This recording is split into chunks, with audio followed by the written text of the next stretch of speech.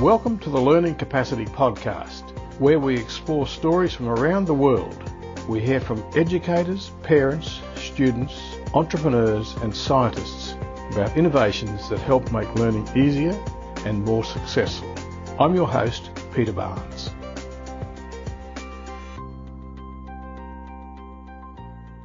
How do young people, school leavers and those who have completed post-secondary school education figure out what they want to do as a career? Then how do they succeed in the interviews for the job they want? Internationally recognised facial profiling authority, Alan Stevens, has written a book that can help. It's called The Face, How to Get Your Ideal Career to Match Your Personality. It's written for secondary school students, their parents and teachers, and introduces the advantages of being able to read human facial traits and how they relate to career selection.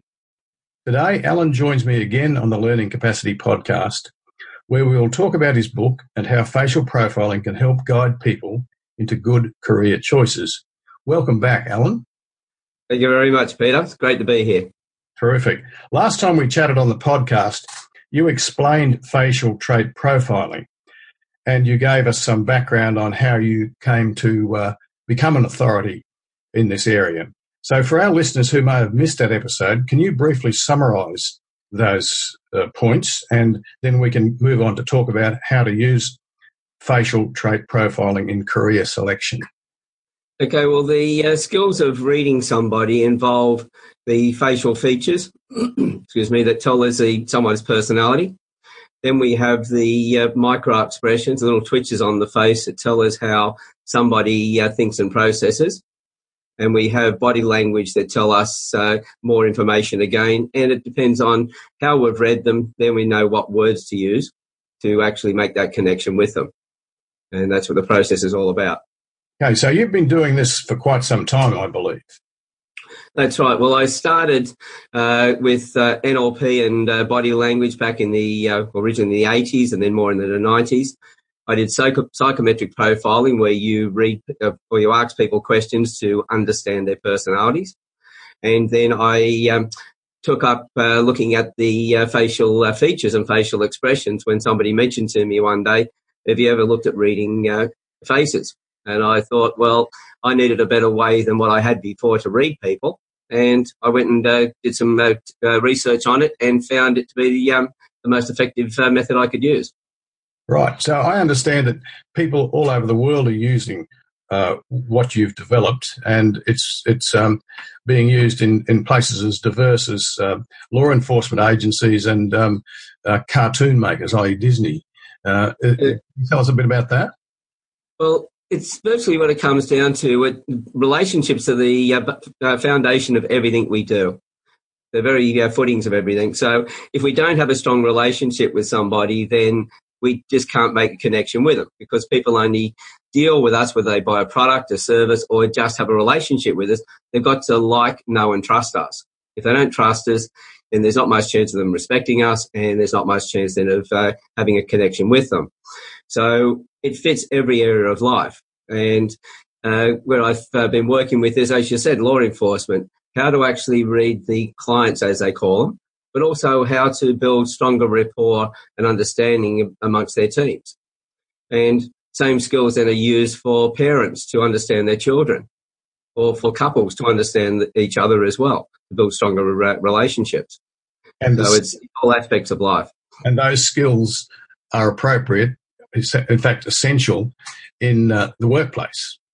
Exactly, because one of the biggest problems we have at the moment, about 87% of people, we're told by all the research, who are disengaged in their work. In other words, they don't want to be there on Monday. If they're not happy in their work, they're obviously not going to be happy at home as well, because they're taking their emotions with them between work and back home again. They're not productive in the workplace, so their performance drops, and therefore the management's making less money. And it's one of the areas that I'm quite surprised that more organisations don't get their people trained on, because it's the difference between making a successful business or losing money out the door. So there's multiple factors in employee dissatisfaction. One, of course, is you're in the wrong job to start with. So that's about career selection. Another one is how you relate and work with your colleagues. And both of those areas, I believe, are targets of your book. That's right. So it's for school leavers to have an idea before they left school, to know what subjects they should be doing that match the careers that would benefit their personalities. So the more that somebody's doing something that they like, the happier they're going to be and the more productive they're going to be, and therefore likely to select a career that suits them best. One of the biggest problems is we make our selections when we're at school on what other people tell us we should do. And quite often the careers counsellor is telling us, well, you're good at maths, but one of the things they forgot about was that you were bad at maths and they kept you back all the time to get your results up. And because all of a sudden your results are good now, you should become an accountant. Well, it's probably not what you want to do. So the more you can understand your own personality, the more you can actually then select the career that's going to suit you, and therefore pick the final subjects before you leave school. Really fantastic if young people can get insights at that stage. I recall just a personal story. My father wanted me to be a pharmacist. And then when I rejected that idea, he wanted me to become an accountant, which I did for a few years, and it took me a decade or two to realise that wasn't something that suited my personality. I could have saved quite a lot of time if I'd have some systematic approach to understanding what would be a suitable career. And that's it. That's one of the biggest problems that so many kids have. Most students, they're leaving school, around about 80%, they estimate, have no idea of what they really want to do. They've taken their advice from other people, and the end result with that is they then go into a career, especially if they go on to TAFE or university. They end up doing study, getting a degree that either they don't get through, or if they do, end up going into the workplace and either never using it. As I say, about 40% of people who do a degree don't even use that degree. And then if they go into the work that the degree was for, the end result is that they don't stay there for very long because it's not the job that's going to match their personalities. They're not happy. There are a number of ways that students and young people can get a fix on what might be a suitable career. And some schools have career counsellors. There are private career counsellors that parents with the means can send their children to. And those professionals use a range of tools like a strengths approach, Myers-Briggs, DISC, and so forth. How does rapid trait profiling fit with those approaches? Okay, well, as I say to everybody, that all the different systems have their place. When it comes to somebody applying for a job, they're usually doing it online. There's usually a lot of people who have applied for the same position. And you might have 100 people apply for one or two single positions. And in that, the end result is you haven't got time to look at everyone's faces. You have to put them through a process that culls the numbers. And that's where these other systems really benefit. Whereas with facial reading, once you've selected that person, you can confirm that you've had the right person when you have them in the interview because you're able to read them more effectively. The difference with reading someone's face, I don't have to ask questions. Therefore, I'm not affected by gender. I'm not affected by age. I'm not affected by the level of education. And I'm not affected by the person's emotional state. And because the method in which I use to read people is based on the structure of the face, my emotions when I read them don't get in the way either. Because if you're using a system that looks at somebody's behaviour and you're trying to work them out from there, the end result is if you're having a good day or a bad day, you're going to read that same person differently. I can understand. That would work. That would be very useful for someone recruiting people. How about the student themselves trying to figure out what they want to do? If they've had Myers-Briggs or strengths approach or some sort of counselling like that, does rapid trait profiling? How does rapid trait profiling give them something extra? It gives them a chance to break down that profile that's been given, because when you're putting somebody through those systems like Myers-Briggs, you've got about 16 different types, which mean we have, 7 billion people on the planet, and those 7 billion people are divided up into 16 types. I don't think so. When you look at it, that's just a broad way of putting people into boxes. But then being able to look at the facial features, you're able to take that person out of the box. So the more a person understands their own traits, the more they're able to then piece together their own personality, which is unique from everybody else on the planet. And therefore be able to fine-tune their job selection down to something that uniquely fits them. And your book, The Face, How to Get Your Ideal Career to Match Your Personality, describes a number of these facial traits that students or young people can use to help figure out their careers and then help be successful in interviews and then help be successful in the workplace. Yeah, well, when you're using the book, what you're doing, you're looking at a number of traits. So I put it together with, because I'm looking at a bit over 60 traits in the face. But of those, there's a number that you'll see in a newborn child. And by the time they're 5, there'll be some more coming in. So virtually what you'll have is about 24 traits you can see in a 5-year-old. There's about 40 traits you can see in a 10-year-old.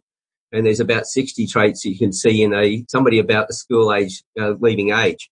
So with this, I took a third of the traits from each of those categories and put them into the book. So that when you read it, you can look at the trait and understand that trait yourself. You can get a measurement on yourself. It then tells you how those people with those traits like to think and and process information, how they like to be spoken to. But it also gives an idea of some of the hobbies, sports and careers that would suit those people.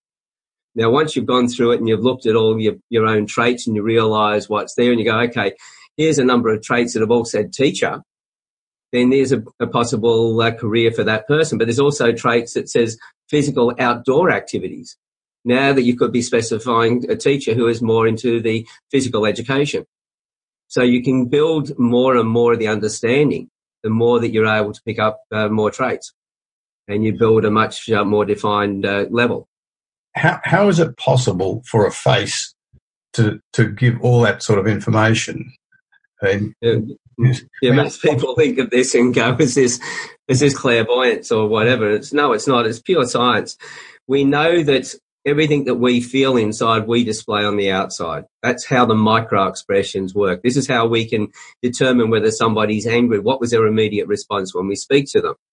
But we also know that any muscle that we use over and over, like say you're doing bicep curls, you will build your biceps up. And the more you do that, you'll see that the growth is there, but you may not work your triceps. So you'll see an imbalance in the muscles. So we know that anybody who's worked out regularly, you can see that they're fit. So put those two together. When you're concentrating on something, the end result is that you will focus in, you will, pull the eyes together, you'll focus down, the brow will come down. And what you're doing is moving the muscles. And if you keep moving those muscles over and over again, in relationship to the way you like to think and process, you're going to build ridges and crevices that are going to give away the history of how you like to think and process, which is your personality.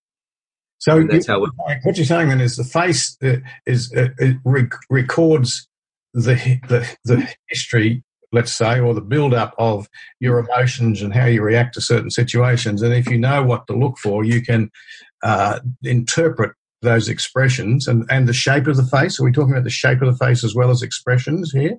The shape of the face as well, because we know that in all the research that was done, we have nature and nurture traits. The nature of being the DNA, which is passed down from the parents, and the nurture, which is in response to our environments. All the testing they did, and they did it, one major study was the Texas adoption trials. It was run over 30 years, where they would profile children who have been taken away from their natural parents and been adopted by others. They knew their biological parents. They looked at the profile of the child and they looked at the profile of the adopted parents and also their natural parents.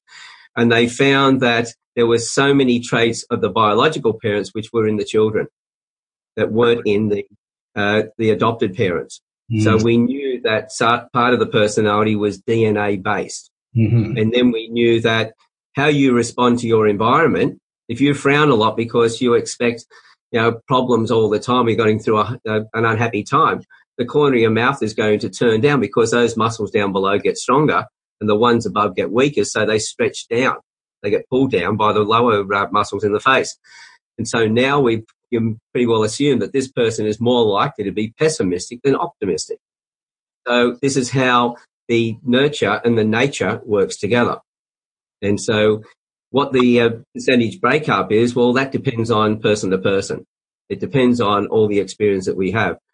But it's like we know that twins that are identical, if they go to different parents, there'll be certain personality traits which are still the same, but there'll be slight changes, which are the nurture traits from the different households they go to, and therefore the different experiences they have. In that case, can you tell by looking, say they're identical and they're brought up in different environments, so they've got the same nature but different environmental influences, can you see differences in the face for those two who are identical? You'll find that the DNA ones will be pretty much the same, like the width of the face, the spacing of the eyes and things like that. But the muscle structure on the face, the width of the lower part of the face, which is all muscular, not skeletal, all of that will be different between the two children because they've actually had different experiences. One lived in a household where there was a lot of unhappiness, another one lived in a household where there's a lot of joy. Then just that first trait that I explained, the turning of the corner of the mouth, that will be different between the two of them because one has been frowning a lot more and the other one's been smiling more. This must be the facial expressions must be why when you meet a new person, and I think this is a fairly universal reaction, but you can tell whether you like that person or not. There's something that unconsciously you go, I've just met Alan. I like him. I want to talk to him. Or I've just met him, and I don't think he's a person that I really want to hang out with. Is that what we're? Yes, this is actually wired into the DNA. This goes back to our original survival. We needed facial features and facial expressions. First of all, facial features to recognize somebody, and then the facial expressions to understand their emotions at the time, their moods. So if we saw a face that we recognized that was a family member or a tribe member, fine. Then we'd be looking for the expression to see if they were happy or sad. What was their emotional state? How should I approach them? If it was a face that we didn't recognize, we'd be more wary. We'd be checking them out to make sure to see if they were a danger. And that's when the micro expressions, the facial features, the expressions become even more important. So you can't get one working without the other. These two systems work brilliantly together. They support each other. They confirm each other. And then I guess if you overlaid sort of gross motor, like someone who's got their arms raised or someone who's just sitting with their arms crossed, those body language things mean something as well, don't they? That's right. You add all that to it. It's a combination of all those things. As I say, the facial features will tell me the person's personality. That will tell me how they like to think and process. It doesn't tell me what they're thinking and processing, though. So two people can look very similar. And as I say, one could be a saint, one could be a sinner. But then I'm looking at the body language and the expressions. And it's not just one thing on its own, like as you indicated, folded arms. Folded arms, yes, that could be a barrier to keep me out. It could be a barrier that they're intimidated. They like me, but they're still intimidated. Got me on a pedestal. Or it could be that they're cold. There could be a whole range of reasons. So you need to look at all those things in context. Are they congruent with what's being said at the time? And making sure that you look at them in clusters. How do they connect? If you get one trait that's telling, or one expression or one body language that's telling you one thing, you're looking to see what the others are telling you as well. And do they line up and connect? So if I look at your facial features and that tells me how you like to think and process, I'll then talk to you the way that you need to be spoken to. I'm never arrogant enough to go, hey, I've got you. Even though I've profiled tens of thousands of people, what I will do is I'll talk to you and I'll watch the body language and expressions that come back to just see how well I'd read you. But if I can see your facial features and I know these features so well that this is the way you should be acting, but you're acting some other way. Now, the combination of all those tell me that something's going on. It could be that you're stressed. There's some emotional stuff happening, or it could be you're definitely the wrong person I should be getting right away from. It could be a con artist, for instance, or somebody who's dangerous, hiding something. Right. If I'm a young person trying to figure out what I'm going to do for the next period of my life, a career, in other words, how would they use your book? How do they figure this out? Like I said, the book has all those traits in it. It shows them how to read the trait, which means get in front of a mirror, or I don't know any young person who doesn't have a mobile phone these days, so get the camera on so it's a selfie mode and have a look at it and profile yourself and look at those traits and then go through and understand it. I always say, just remember that no one trait defines you. It's a combination of all the traits together. So one trait might be really strong, but the next trait might moderate it a bit, and another trait might moderate it further.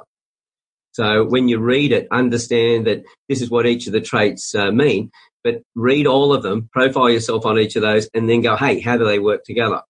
But the book also tells you, as I said, the types of careers that will fit that person. Now, the biggest problem we've got these days is that we've got a job guide with over 1,500 jobs in it. And they give that to a student and go, right, go find a job. Well, it's like a white telephone directory. Nobody's going to read it. But if you were able to, if you're a counsellor or somebody who had these skills, like a teacher, read the child and went, well, here's a couple of careers that may suit your personality. And here's the job guide. The job guide now becomes a yellow pages, and the child then is able to go through that. They've been given some directions. They've got a starting point so you can get them moving.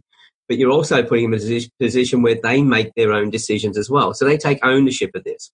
And so that when they've selected a career, they're more confident with it when they go into their final studies for it. Okay, I can understand how this can be valuable in career choice. But it sounds quite complicated. Is it possible for a young person to read your book and get enough information to make some decisions or choices at least? Or are there other ways they can access this information? Do you have courses? Do you have workshops? We just put together a course for school leavers right now. It's called Facial Profiling Basics for Workplace Skills.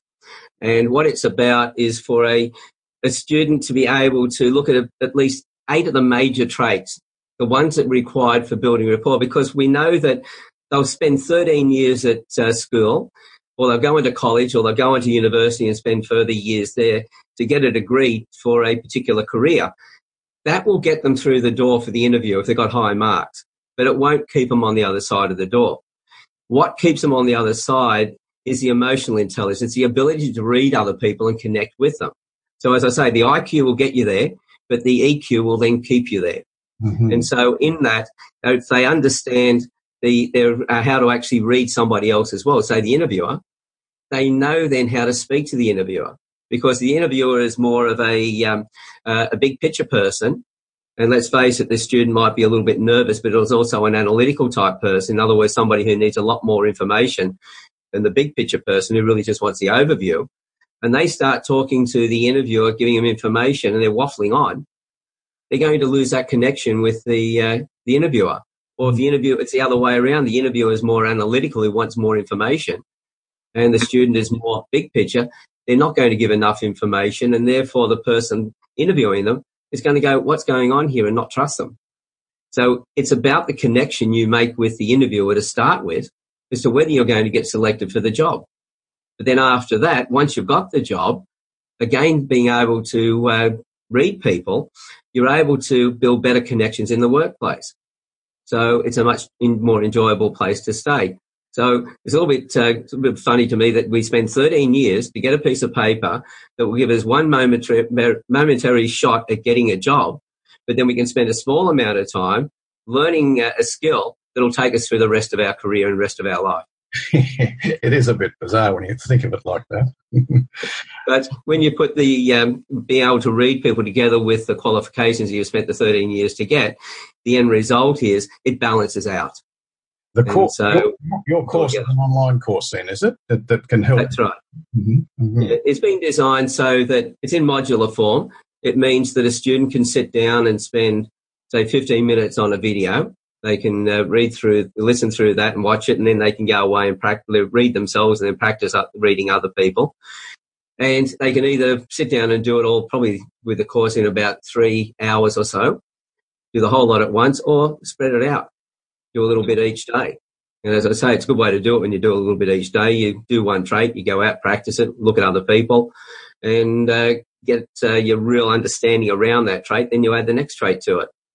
Fascinating. Fascinating. And in a moment, I'm going to ask you how someone would get your book and the course. But before I do that, just one thing that we were talking about before we started recording this is the story of Pinocchio and the nose, the facial feature nose. Can you just... Well, it's one of the stories which is quite true. Now, the nose grows, but not in a way that we actually see the size of it grow, because the growth is internal. The nose itself has what we call erectile tissue. It inflames with blood under certain conditions and swells up, closing off the passageway. Now, everything we do in life, by the way, has a thermomic indicator. Heat goes to different parts of the body when we do different things. It's like if you concentrate really deeply, the face cools. But if you're feeling anxious, the face gets hot. There's more blood there. And what happens in the nose is that we actually, when a person's lying, there's that anxiety that goes with it. The erectile tissue in our nose inflames, and that has a direct connection to the surface skin. And so we don't actually see the nose grow in size, but we see people starting to itch. It scratches because it's a really strong sensation. The thing is, though, if you're looking at anybody and they're scratching their nose, don't rush into it and say, oh, they're lying. If they've got a cold, it's the same thing, because this is why the erectile tissue is there.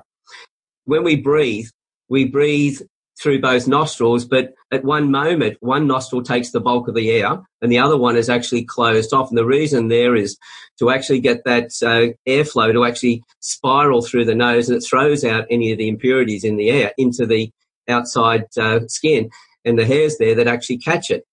And then our automatic system cuts off that, changes it to the other side. So it's there to keep us healthy as part of our immune system. But it also has the effect that when we're lying, it also inflames then.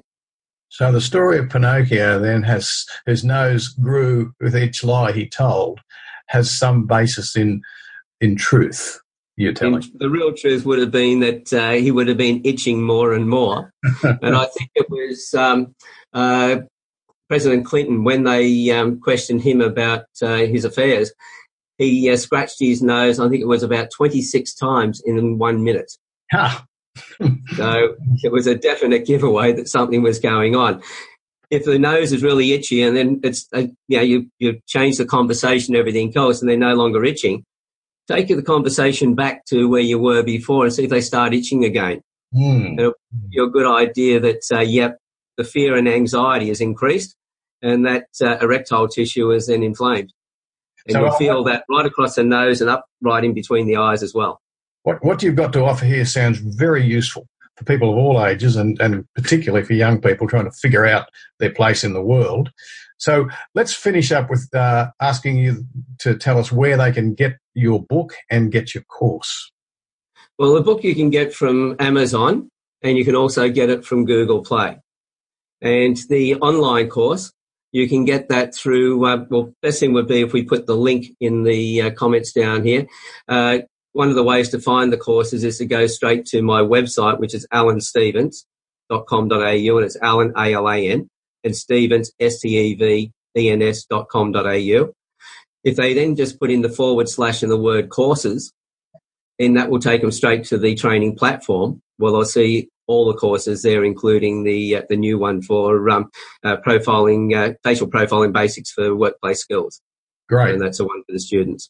Terrific. I'll put that the link in the notes to the podcast when we publish it.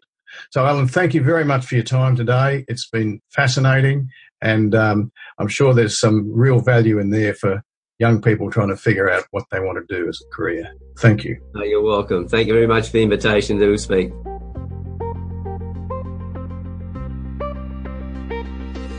Thanks for listening to this episode of the Learning Capacity Podcast, brought to you by LearnFastHQ.com, delivering the world's best evidence-based solutions for learning since 1999.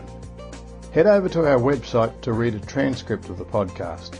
Go to LearnFastHQ.com, that's LearnFastHQ.com, and click on Podcast in the menu at the top of the page. And don't forget to subscribe in your listening app so you don't miss hearing any of the interesting discussions about learning, teaching and education.